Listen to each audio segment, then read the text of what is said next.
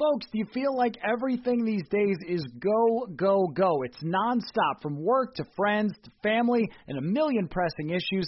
Sometimes you just need to take a play off and hit the reset button. That's when you reach for a Coors Light. It's made to chill. Hey, it's that time of year in Minnesota again to get out on the lake, go to the cabin, sit back, watch some baseball. Coors Light is the perfect refreshment to chill during these summer months. There's only one beer out there that's made to chill. The mountains on the bottles and cans turn blue when your beer is cold, and that way you know it's time to chill. Hit that reset button with some mountain cold refreshment. Coors Light is cold lagered, cold filtered, and cold packaged. It's literally made to chill. It's crisp and refreshing as the Colorado Rockies. Coors Light is the one you should choose when you need to unwind, when you want to hit the reset button. Reach for the beer that is made to chill. Get Coors Light in the new look delivered straight to your door with Drizzly or Instacart. Coors Brewing Company, Golden, Colorado, and as always, celebrate. In 2003, Nike signed 13-year-old Freddie Adu to a seven-figure contract. But Freddie didn't live up to the hype. He has turned down every single documentary project looking closely at the details of his career. Until now. People are going to look at everything you did because of the hype surrounding your arrival and what they think you can be. I'm Grant Wall, and this is American Prodigy, Freddie Adu, from Blue Wire Podcast.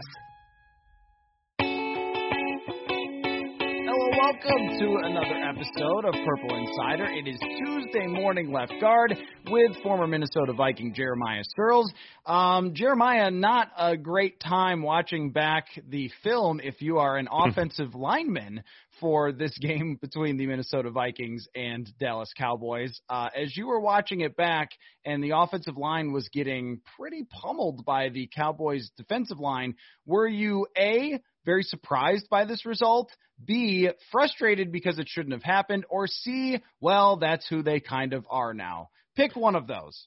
I'm going to go a combination of B and C, if that's possible. Because if you, like, at one point I'm looking at the defensive line and I'm going, okay, Tank Lawrence, Randy Gregory, you've got, oh my gosh, I can't blank on Knight Crawford, and then you've got Aldon Smith.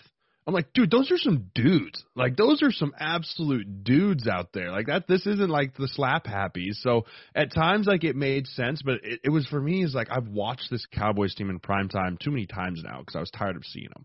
And you're just like, how are they how they shouldn't happen? Like 2 weeks ago, I called on the show. I was like, we asked me to pick every game. I was like, oh, we absolutely beat the Cowboys. Like they can't get out of their own way. Well, apparently they can.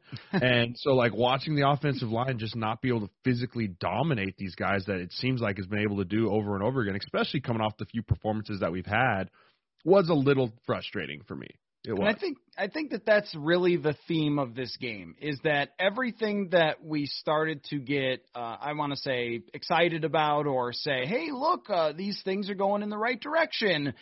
It all really came apart. And it was especially in the trenches. And the funny thing about that is that the guy who was the fill-in player might have had the best game of anyone. Brett Jones, he played really well and not surprising. And also should have been playing earlier this year and not Drew Samia. What were you guys thinking? But he plays well, and everyone else gets run over by a tank. And on the defensive line, we had talked about, well, hey, you know, this guy's looking better. This guy's getting after the quarterback and everything else. And Andy Dalton was not pressured at all. And late in the game, and I think this is one of the areas to be frustrated with, big runs. I mean, not just the 42-yard run, but a 15-yard run, an 11-yard run, and the defensive line just being pushed back by a Cowboys offensive line that is also beat up. And just to go down the laundry list, Jeff Gladney had played better over the last 3 games. Absolutely had a rough game in this one. And 4th and 6, he's got man-to-man coverage out of the slot, and he's got too much distance between him and the receiver, and Andy Dalton's an NFL quarterback who puts it right in there. And so I think a lot of those things that we started to get a little bit like, oh, everything's making progress, it sort of reset the counter back to 0 after that game. Yeah, I mean, there's so many things that you wanted to see build off of that we regressed in. I think number one was the pass rush. I thought we were going to get after Andy Dalton. Now, first of all, the Red Rocket can sling it now. Like, I think people forget, like, that was a huge pickup by them in the offseason, knowing that Dak's a running guy.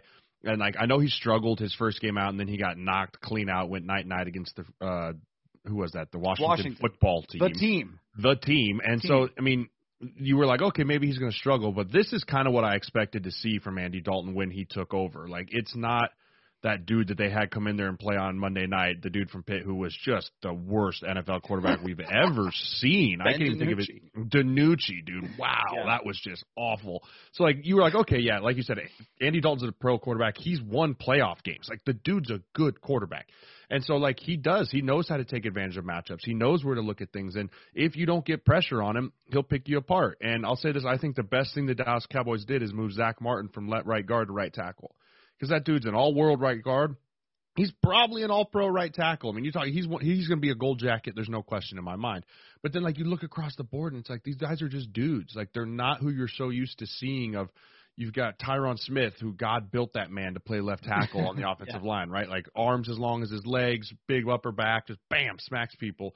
They lose Biadasz, a third-round pick at center, who is going to take over for Frederick, the other Wisconsin center, right? And then Cooper, the kid from Texas, is okay. And then you got Joe Looney, who's usually a guard, who's playing center. And I mean, you look at them, they have as many problems as anyone in the league, and they were able to bound together and get things going against this defense. And I think a lot of it has to do with the physical run game of just Zeke Elliott, dude. I mean, that dude just pounds at you time and time and time. I mean, from the first quarter to the fourth quarter, that dude just beats on you. You and I are talking about a little bit off about that third down or fourth down stop that Kendricks had on him where they met in the hole. But, like, you could tell Kendricks is the one who took the brunt of that blow. Like, he is just such a physical runner with the ball in his hands versus Dalvin, who's more of a finesse runner, make you miss, not take those kind of contacts. I mean, we had two of the best backs in football going at it against this week, but, I mean, you ask about why those runs happen late in the game, it's because of the physicality of wearing guys down at the beginning of the game that always relates over to why those big gains happen in the back end. So the Vikings pressured Andy Dalton. I want you to guess. He had 34 dropbacks in the game. How many times do you think he was credited as being pressured by Pro Football Focus? Oh, it's definitely in the single digits. 100%. It's definitely like 8. It's 4. Oh, man. 4 times. The Tom Brady meme, 4. 4 times out of 34. You don't win too many games if you only pressure the opposing quarterback 4 times and 34 dropbacks. That's not very good at all. And, you know, I think that part of this is also that Andy Dalton, being the not Ben DiNucci pro-level starting fringe NFL starting quarterback, who you mentioned, I mean, at one point in 2015 had 106 quarterback rating in the NFL with a very good team, but it's not like this guy is someone that you think you're just going to walk out and beat. And he had the 4th quickest drop back to throw or snap to throw time. And I also thought that those blitzes that were driving Nick Foles crazy, that were driving Matt Stafford crazy, if you just catch the ball and then release it, those blitzes don't do a whole lot to you. And that was Andy Dalton.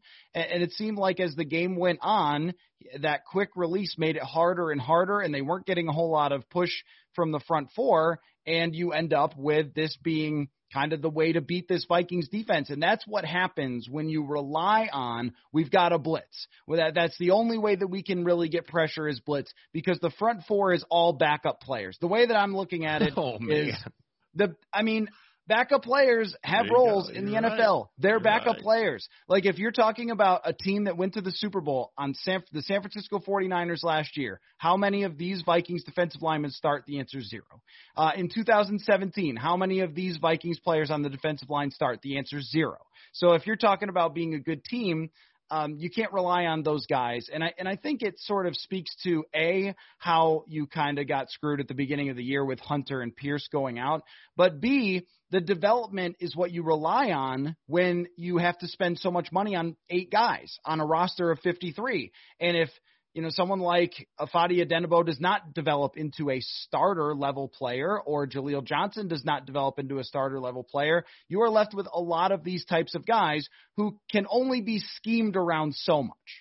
I agree. And I think that we do have to give credit to Kellen Moore. I think that he had a really good offensive game plan going into this game. After watching, so he's watched the same tape you and I watched. We're like, man, we're seeing some good things, right?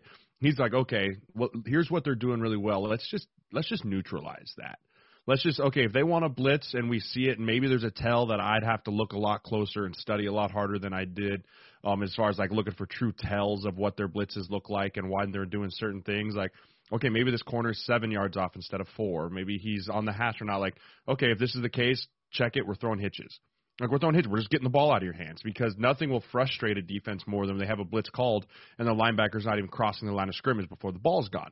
It almost just makes Zimmer go, screw it, I'm just going to play coverage. And then the second you do that's when they actually have a nice long drop back and throw it. And so I think the chess game between Kellen Moore and Mike Zimmer, you got to give it to Kellen Moore this game. And, I mean, we can focus on the Vikings' negatives, but hats off to those guys for putting together a really good game plan against this defense, seeing what they wanted to attack and attacking it. And as good as there was some good things, I think. I mean, Eric Hendricks' interception was incredible. Yeah. He should have had another one to seal the game, which was, that one was so close. You've seen him make that catch 100 times. And so, like, your big players did show up when you needed them to. But, I mean, you look at the last touchdown. The last touchdown there, horrible tackling by my Go Big Red, Chris Jones. I mean, I can't defend that. He looked about how the Huskers looked this weekend against Illinois. Yikes! And then you look and I can't tell, but I think Anthony Harris misses the tight end on the 2-point conversion or whatever it is against down there. It looks like I've watched it 10 times. I can't 100% tell if they're man or zone, but it looks like everyone's running with motions, which usually is a man indicator, and he just gets caught with his eyes in the backfield and loses a guy and he's wide open. So those are the type of things that you say you did, and you're just like, man, it's week 10. Like, this shouldn't be happening anymore, but it is, and that's the frustrating thing, I think, when you look across the board. But, man, you talk about two rising stars in this league, Matt, and CeeDee Lamb and Jefferson. I mean, we're going to see a lot of those guys, a lot of plays those two guys made this week for a long time in this league. Yeah, and that's the thing about Jefferson, where he was drafted, that all the other receivers drafted in the first round are also awesome. Yes. I mean, Henry Ruggs looks great, and CeeDee Lamb, they found ways to get him the ball, and then, you know, this is just what it comes down to so many times in a tight game is, does somebody make a play that's just freaking unbelievable? His punt return is great for 20 yards. His touchdown early in the game on Jeff Gladney where he's falling over and makes the catch. It's like the NFL receiving has never been better. And this is why with rookie corners you have to go like, let's give him time because that guy is the receiver you're trying to cover. Yep. So, I mean, I did mention that Jeff Gladney had a tough game. He's also going up against a guy that was a complete beast and will be great for probably a long time. So let's talk about there's two things I want you to break down. I want the sack in the first quarter because that was a real game-changing play right off the beginning. And then let's talk about the fourth quarter as a whole for what went wrong here. And then let's tie this into just the Kirk Cousins debate, which is raging on into Tuesday for how well or not well he played in this game. So the sack in the first quarter, when I looked at it on tape, it was very confusing because Riley Reiff didn't block anyone. And usually he does because that's the job. So explain what happened there. Yeah, so I'm looking at this and I'm going, okay, why are they in base defense? Well, it's because we're in base offense. When I mean base offense, it means we're in 21 personnel, 2 backs, 1 tight end. C.J. Ham's in the game, Dalvin Cook's in the game, and I'm fairly certain it's Irv that's at tight end. I'm not 100% sure. It's hard to see on the tape. But anyway, there's a tight end to the left. And so we motion C.J. Ham out into the slot onto the left side, which then causes one of the linebackers to then walk out. The problem is they're in a base defense that has 5 defensive linemen in the game. So immediately you're going, okay, you're going to go what's called 5 down as an offensive lineman. All 5 of us are going to block all 5 defensive linemen. Well, that now means that the running back has anyone else, strong or weak, scan, whatever. He then has everybody else. And as I'm looking at this and as I watch it play out, it looks to me like this is an empty protection because right at the snap of the ball, the Dalvin Cook just jets out of there, just straight, doesn't scan anyone. He just bangs out to the left. Now, Riley Reiff is locked on his DN, but he also sees the nickel coming off of the slot over number 2 and blitzing off the edge, and he gets caught in no man's land where he tries to block 2 and you end up blocking none. I've done it before. It's not a fun thing where you're like, oh, I can get both these guys, and then you end up full whiff on both guys. And so, I mean, in reality, Riley should just stick on Tank Lawrence, who's slanting inside to his B gap, and basically everyone will be picked up. Now, the DN drops from the far right side over Brian O'Neill, and so it's impossible to think that you can trigger a bump back from the right tackle all the way over to the left tackle and get it off in time. It's just, I mean, that's fantasy la-la land, right? And so in reality, what needs to happen is Riley sticks on Tank Lawrence, flattens him down, and Kirk Cousins needs to see this blitz to his left and just dump it to Dalvin Cook on the quick out route and throw hot. It's hot. There's no one to block that guy. Unless he redirects the entire line, which he very easily could, and say, hey, we're going to full slide left, but then he's risking cutting a defensive end loose on the front side, which you don't want to do. You'd rather just throw it hot, let Dalvin get a play. And so he doesn't throw it hot here. And again, Riley doesn't really flatten down Tank Lawrence here, so he's already can't step up in the pocket. The guy that's coming off the edge sees that Kirk isn't even looking at him, right? He can see Kirk's helmet, the back of his helmet, ends up drilling him, fumbling the football. And so it's a combination of things. Again, I don't know what protection scheme is called. I'm just looking at it. It looks like it was an empty protection scheme, and they brought 5, but we were sliding away from it. And so Kirk Cousins needs to throw hot there, and you should be okay. Or Dalvin Cook just missed the blitz pickup completely, which I don't think he does as much anymore. I think he's actually become a much better blitz pickup over the last couple of years. Want to remind you to go to sodastick.com to get your original Minnesota sports inspired goods. There are many great designs. Someone on Twitter recently sent their John Randall shirt, and there's the Can't Stop the Thielen hats, the Tecmo Bowl throwback shirt, and much more. All of their apparel is screen printed here in Minnesota on super soft, super comfy shirts and hoodies. You will love it. We're going to hook you up with free shipping on your next order. Use the code PURPLEINSIDER for free shipping. That's SOTASTICK.com. SodaStick, original Minnesota sports inspired goods. Code PURPLEINSIDER for free shipping. Thanks to a lack of natural athleticism or commitment or overbearing sports parents, fewer than 1% of people will ever play professional football. But instead of entering the NFL, they've joined another league, the League of Football Watchers. This football season is much different, and Pepsi is here to get you ready every game day. No matter how you watch, whether it's me sitting in the press box at US Bank Stadium, a very empty US Bank Stadium, or if it's at home on your couch, which I've had to do this year for road games, Pepsi is the refreshment you need to power you through any game day, because Pepsi isn't made for those who play the game, it's made for those who watch it. Pepsi, made for football watching. Go to madeforfootballwatching.com to check out the latest football watching content from Pepsi. Yeah, it looks like he just takes off into the flat like the second of the snap. So with Cousins, what I think about it here is how he can be like this sometimes, with just being a little bit slow to identify something or a little bit slow to get to where he was supposed to get to. But also, it's a pretty big ask. I mean, to say, like, you have to see every blitzer that's coming, and you need Riley Reiff to stop DeMarcus Lawrence, because if he does that, then maybe Kirk gets back and sees the blitzer and is at very least able to just sort of turtle if it's a free rush. We see this once a week where he gets sacked on a cornerback blitz or a safety blitz or something. I think the teams sort of know that they can sneak one in there at least once per week. So I mean, this is sort of a Cousins staple that he's going to take these types of sacks from time to time, but also kind of tough to blame it on him when you got 2 free rushers.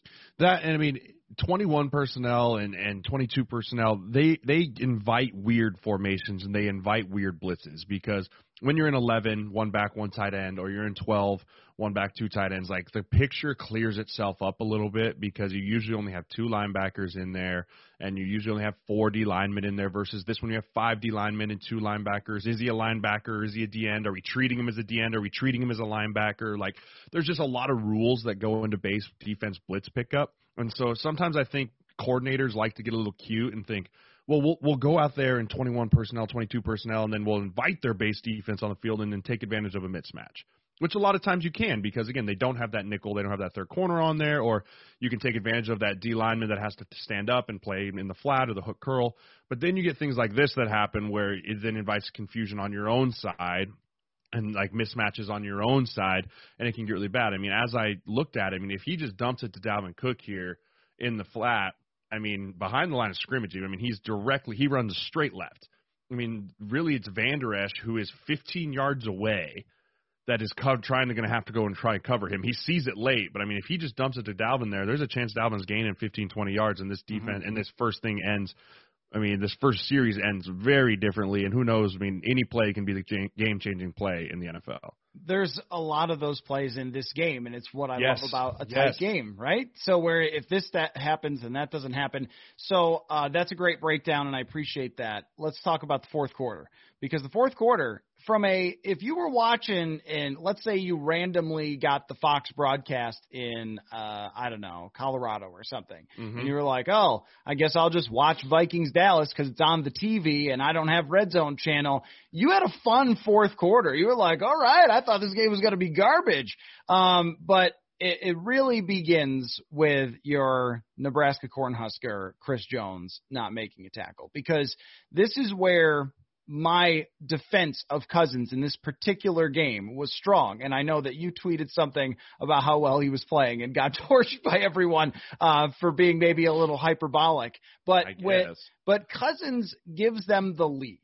And not that we expect a lot out of this defense, but you don't expect them to completely fail to remember how to tackle. And so let me give a try on laying this out.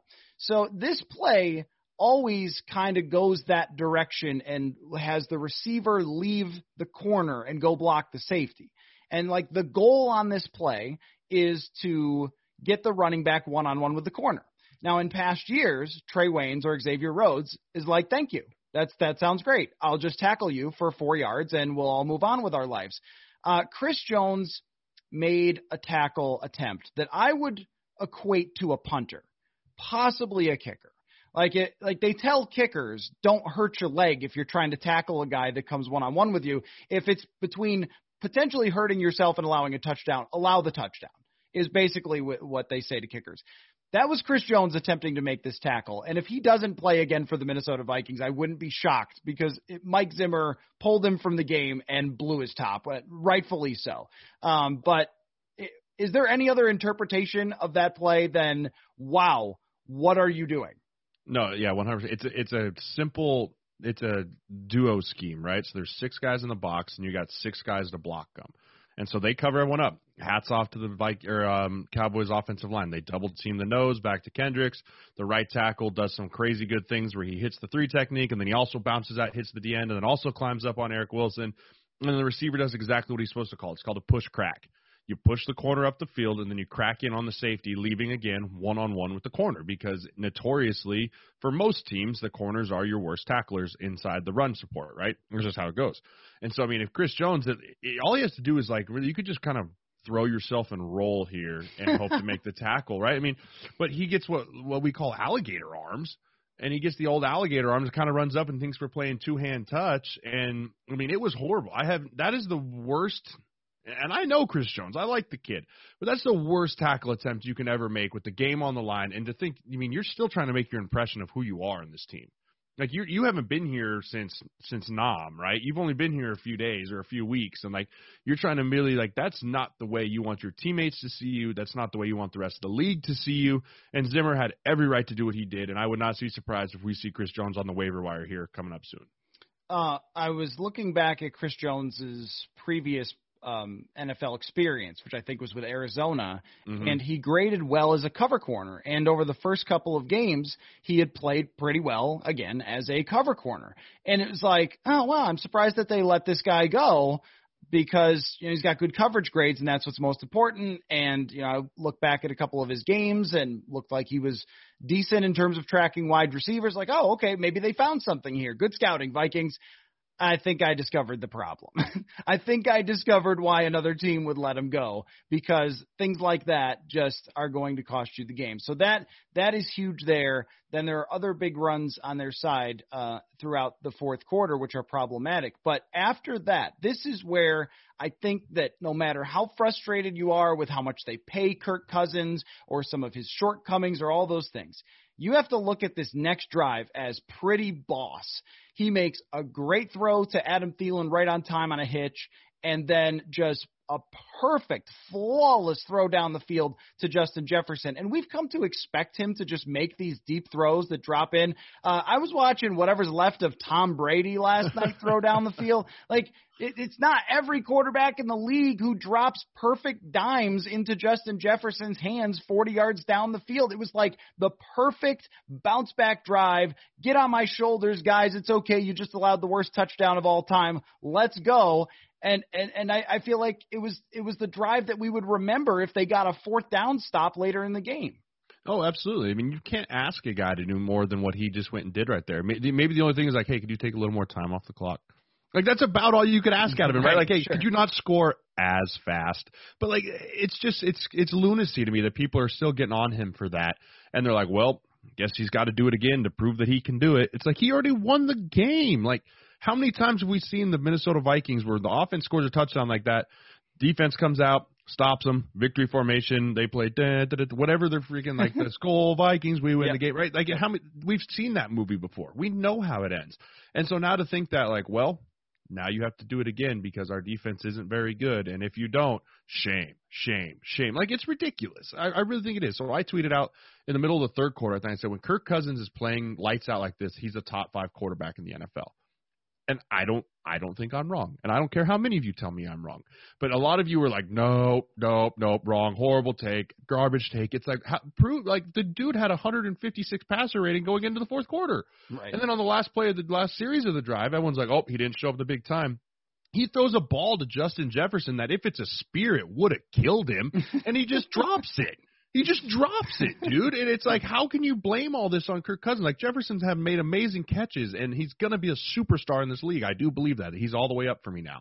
But you're in the red. I'm in the red. I'm in the red on Jefferson. We need some good news. And so, I mean, it's like, okay, but you can't pin that on Kirk Cousins. You really can't. And then, I mean, the 2 Adam Thielen plays at the end of the game, too, like, no one's open. There really isn't. I've watched each receiver. I've watched each one. There's nowhere else for him to go with the football. So he goes back to the well and Adam Thielen, and it just didn't work out. So you can't blame this one on Kirk Cousins. As much as people want to, you absolutely cannot.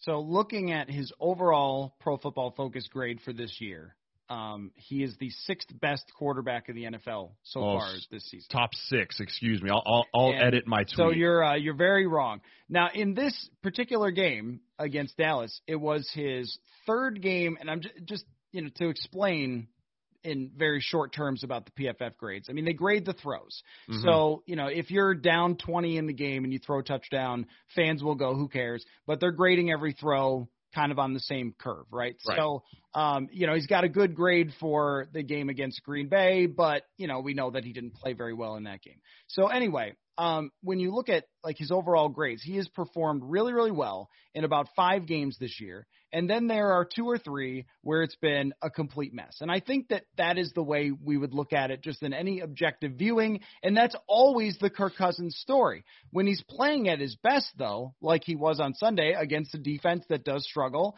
he did about as well as you can do. And I think at the end, he was let down on multiple levels on the last 2 drives, not just one, but the last 2 drives by the play call, play design, and wide receivers. You go into the drive that before the drive, and there's 6 minutes left in the game. This would be your 4-minute drill kind of situation. Like, let's run the clock down on them, get a couple of first downs, and leave. And they run for 0 yards, and of all the times to stop running on 2nd down, they pick this time. And so it's 2 incompletions. They stop the clock on themselves, give Dallas another chance. I mean, it was one of those things where it was an uphill climb the entire day for him, and then continued to be that all the way to the very end. And I agree that I looked back at the tape trying to say, well, should he have thrown it somewhere else?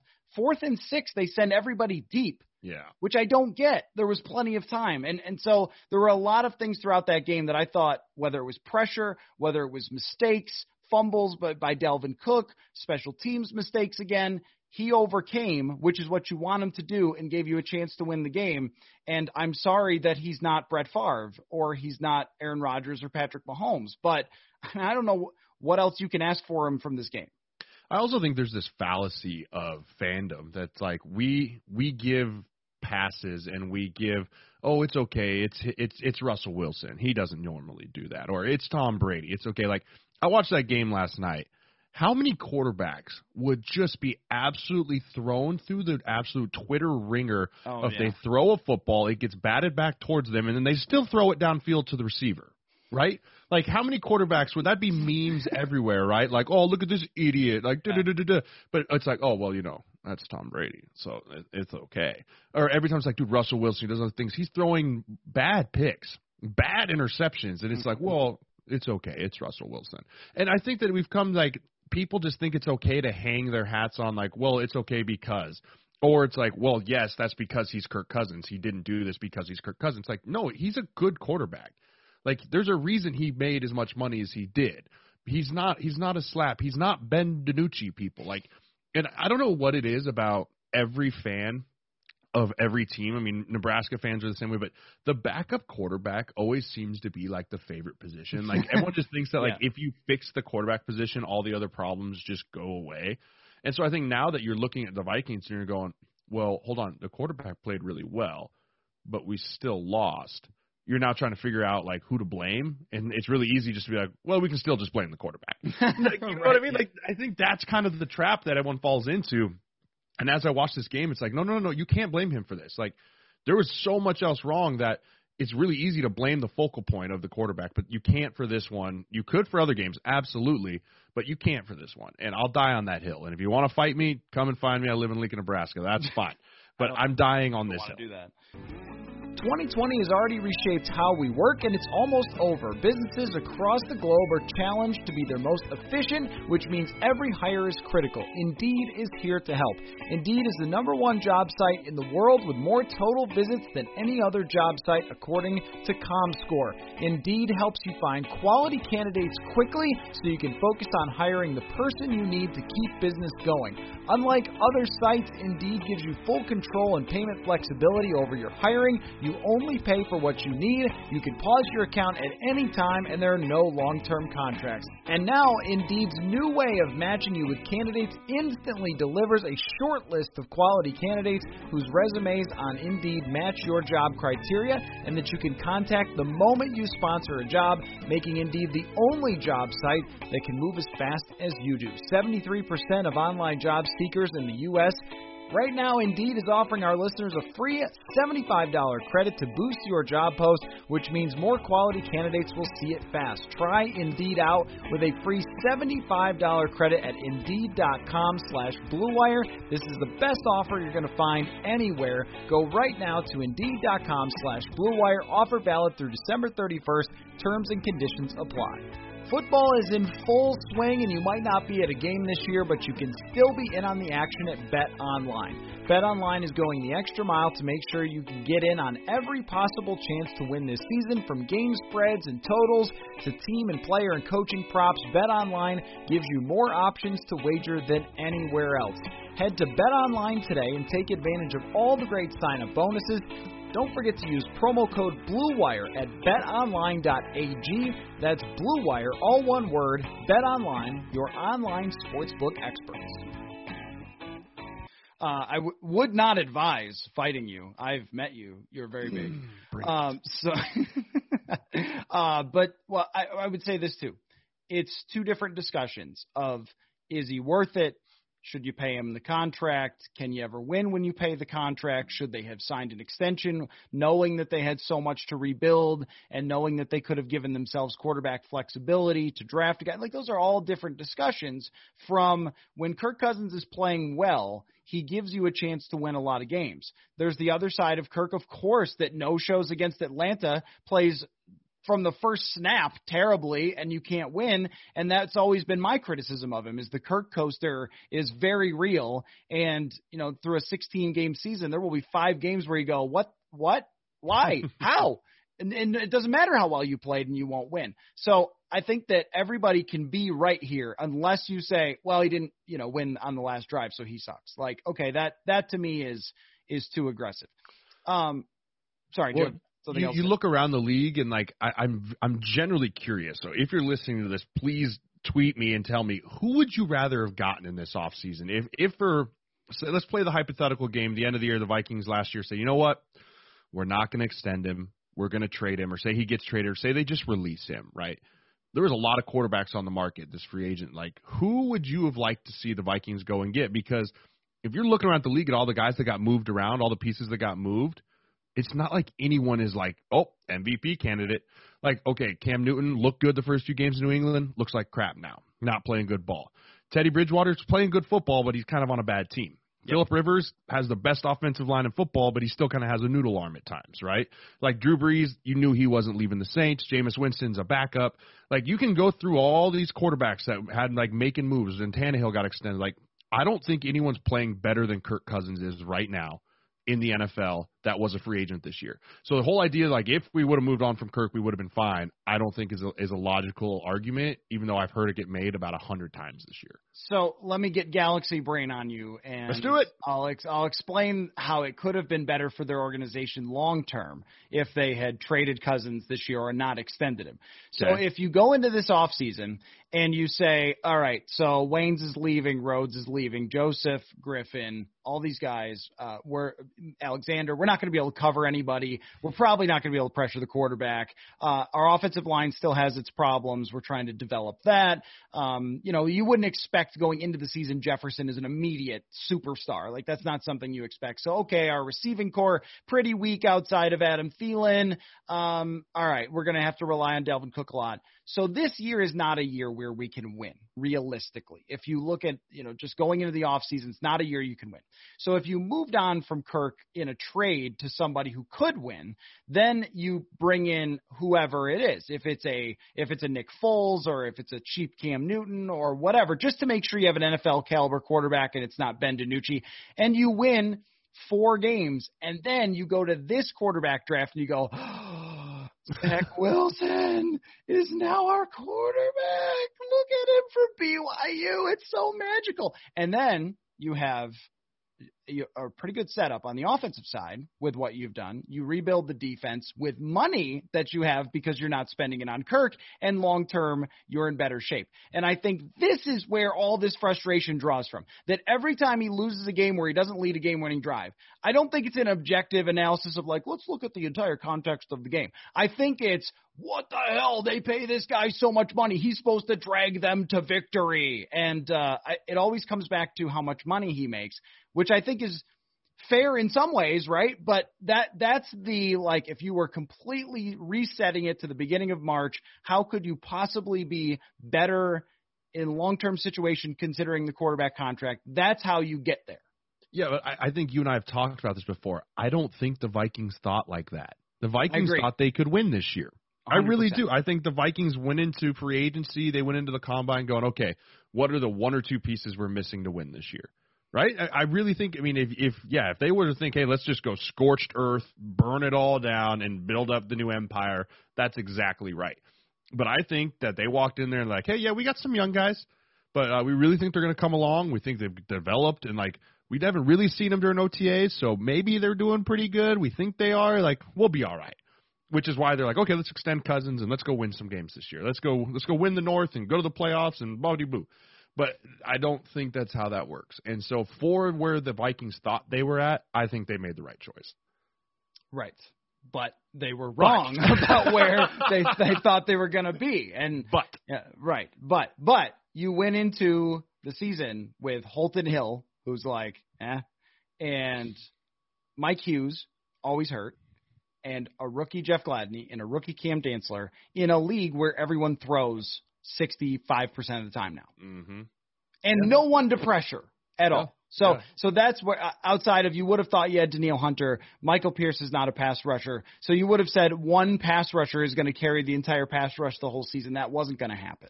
So I think that they were unrealistic, and that if you were to kind of reset the whole thing, you would do it differently. And so I get where that frustration comes from. Plus, we've just seen a lot of these. We've seen a lot of these times where it is down by 7, got the ball in his hands, and he doesn't win. And then the times that he does seem to get ignored, like Green Bay Week 2, 2018, or the playoff game or whatever. So, I mean, I think a lot of quarterbacks probably go like about what he does that aren't Mahomes. So anyway, put that all aside. Yes. They play the Carolina Panthers. I am not talking about playoff scenarios now because, especially with a Rams win, you basically have to hope that the Arizona Cardinals fall apart, and they have a pretty easy schedule the rest of the way. So And they're damn good. They're a damn good football team. I think they are. it's going to be tough. Yes. Now, just the ironic thing will be that they'll beat the Vikings for a playoff spot by one game because of that Hail Mary against Buffalo. You know it. You know that's Which happening. was not a catch, by the way. He dropped that football. You can't tell me otherwise. I'll die on that hill, too. Wow. I'll fight you, too, Matt. Okay. No, thank you. Okay. I'll just allow the opinion and roll my eyes at you. That's what I like to hear.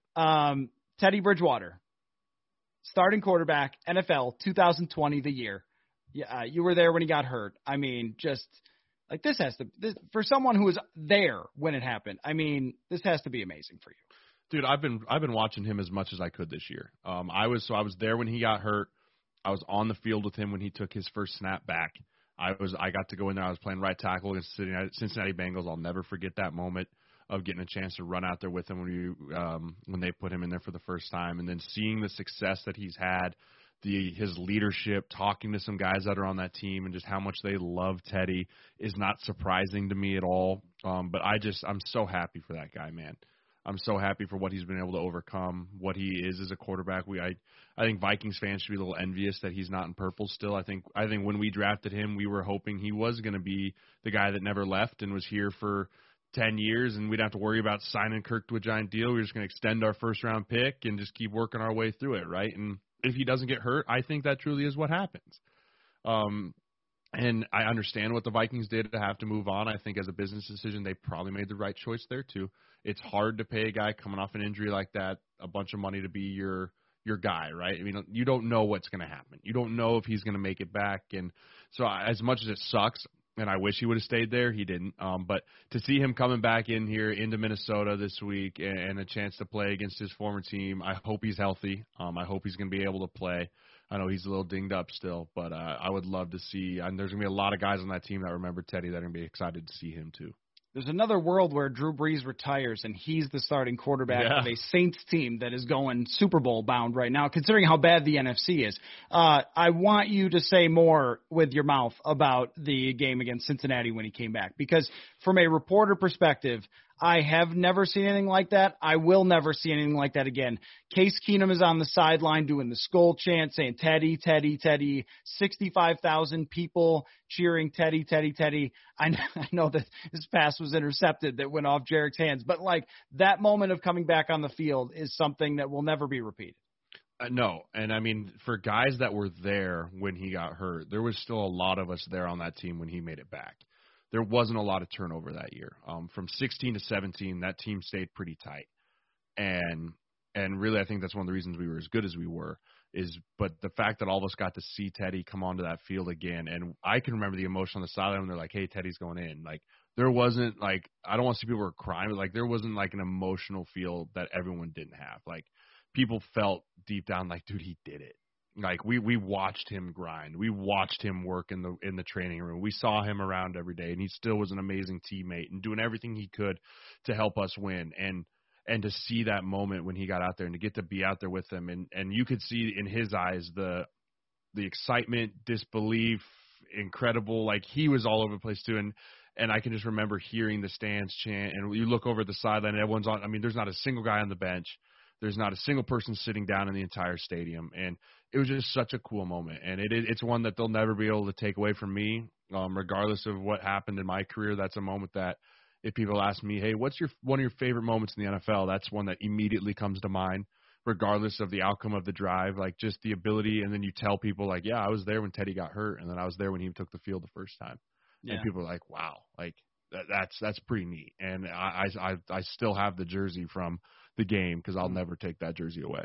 That's amazing. Yeah, that's incredible. Case on the sideline. Yep. Those two built a relationship behind the scenes. There was the game against Washington where Teddy pointed something out to Case on the sideline that he saw, and then it turns into like a 40-yard touchdown or something. And I think that as a reporter, it was really fascinating to talk to people and get kind of a specific feel of why everyone loves Teddy. It's like, it's not just because he smiles. It's because he makes people better around him. I mean, I remember Adam Thielen telling me, like, oh, he would talk to me about routes, and he would talk to me about what quarterbacks see and how I can be better and things like that. And he made me a better receiver. I mean, that was the theme to me, is that he just seemed to want to bring the best out of everyone. And I think even Carolina being like halfway competitive this year sort of shows you how they feel about him too. And they were in a lot of games. They almost beat the Chiefs.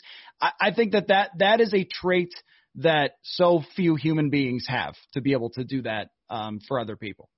That, and you never hear, it's never about him. And I mean, it never is. He's such a team guy, and even almost to a fault where it's like, dude, like, take some credit, Teddy, man. Like, you've done some awesome stuff, but you nailed it. He's constantly working about how do I make the guys around me better, and because I think he truly believes that by me helping them, like, makes me better too. And so, like, I think he understands that, like, I elevate them, they elevate me, it elevates the we. Right? And I think that that's a really cool trait that Teddy always had. And you don't see him in the off-the-field stuff. There's no issues there, right? There's never been an issue. He's always the guy that when you meet him, everyone's like, what a great guy. Like, there's nothing you can say. Like, I've never heard somebody like, oh, Teddy, he's an a-hole. Like, well, you've never met him. Like, I don't believe. Sounds ridiculous to say that. Yeah. Right. And so I think that's another piece as to why his teammates love him so much, why I think the fan base, wherever he goes, loves him so much, is because people can just see him and just respect him as a human being. Let's wrap up on love to see it, hate to see it. What is on your mind for this week for loving and hating? And you can't use Nebraska. I won't. They're dead to me. So I love to see it, but kind of a hate to see it is Tom Brady throwing 500 balls. I mean, 500 cherry bomb, boom, straight up in the air over the middle, and you're just like, whoa, bud, like that is not what I'm used to seeing here. I mean, how many times was like, oh, you left a minute and a half on the clock. You're going to lose. You're going to lose. And now he runs out there and he's like, oh, he's human. Like, so that, I don't know. I think that's a hate to see it, but it's also kind of a love to see it. I'm going to go with more of a hate to see it. Today. Like TB12 not working as well as he needs it to work for him still. I was also thinking about that game, and I'll go both from that game too, because I'm sure people just watched it. I love to see it, Sean McVay, and just finding a way to make it work. There are so many times where it's like a guy comes into the league. We talked about this with Matt Nagy. Oh, he's got this sweet scheme. Look at him. He's a genius. Oh, my God. And then it lasts a year, and that's about it. And McVay, Kyle Shanahan, I mean, Coobs has been this for his career, where it's just continues to have great offenses, reinvents himself, makes changes, and to see them all of a sudden say, you know what, we're going to throw it 50 times against this team, and we're just going to throw something completely different at them. I thought that was very cool. And also Robert Woods being great at football. I covered that guy in Buffalo. He is an amazing guy, like an amazing person. So love to see it with Sean McVay still working out. I think that's really cool. He's kind of like, I think he's like a young Andy Reid that's going to just keep reinventing himself and be great for a long time. Yeah, okay, so I'm gonna go with that as my hate to see it. My love to see it is when they put up the playoff picture, and it's like playoff picture of the NFC, and it's like Eagles 3-5-1, like going to the playoffs, and you just start laughing. Like, you can't help yourself, but like, this is the most asinine thing I've ever seen. Like, and then it's like the wild card spot's like 7-4 or like 8 and it's like, dude, these dudes are really going to get into the playoffs. And you know what? I almost bet anything like they're going to win. Like, just somehow by the grace of Wentz something, like it. Wentz just gets it, dude. Like week 19, right? Week 18, he gets out there and they win a playoff game, and it's just gonna blow everybody. And then everyone's gonna be like, see, this is why. But I just love to see it when they always put up the playoff graphic and they go through all the teams. It's like Eagles, and then it has like all these in the hunt players that have like 7-6 wins, and it's just it's so funny. It's so funny to me. I've always wanted them to change it. Now I think this does it. I think this will do it. When a team wins 5 games and gets into the playoffs, this will do it. All right, we'll finish off on hate to see it for me was just Joe Burrow getting hurt. And the report is not just an ACL, it's much more, which gets you into Teddy territory in terms of a long comeback. And if I hate to say this, but I think if you're Cincinnati and Zach Wilson, you just draft them. Stop it. I think you do. It, I dude. think you have to. Stop it. I think No. you have to. No, he's young. Joe's young. I mean, he's young. You got to see how he bounces back. I mean, if by March, okay, I'll give you that. If by March or April you're like, he may never play again, sure. But if he's on track by the draft to be back maybe middle of the year, towards the end of the year, you absolutely build pieces around Joe Burrow. You don't draft above Joe Burrow. That'd be dumb. That's a dumb take, Matt. I don't like it. I don't like it. Come I don't to like Minnesota. it. I've got an exercise bike I've been riding. Okay, I'm in great shape. But then, who do the Vikings draft? Do they draft your guy? They're going to draft a 3-technique defensive lineman, and you know it, and I know it. If it's not a corner, when I hear structural damage, it's like, is the guy ever going to be the same again? That's the question. So yeah, I don't know. You look at guys that like Saquon; those guys are going to be back just fine. I really believe that's the difference. Like ACL, okay. ACL, MCL, structural damage is a different story for me. And if you're talking about another franchise quarterback, when Burrow comes back, you trade him to somebody else, get a good player. Galaxy brain, Jeremiah. You think so big sometimes. I know, exactly. So big. That's why I podcast. I love it. I love it. It's great stuff. Really appreciate it as always. And we will do it again after Teddy beats the Vikings in his revenge game. Mm. Football.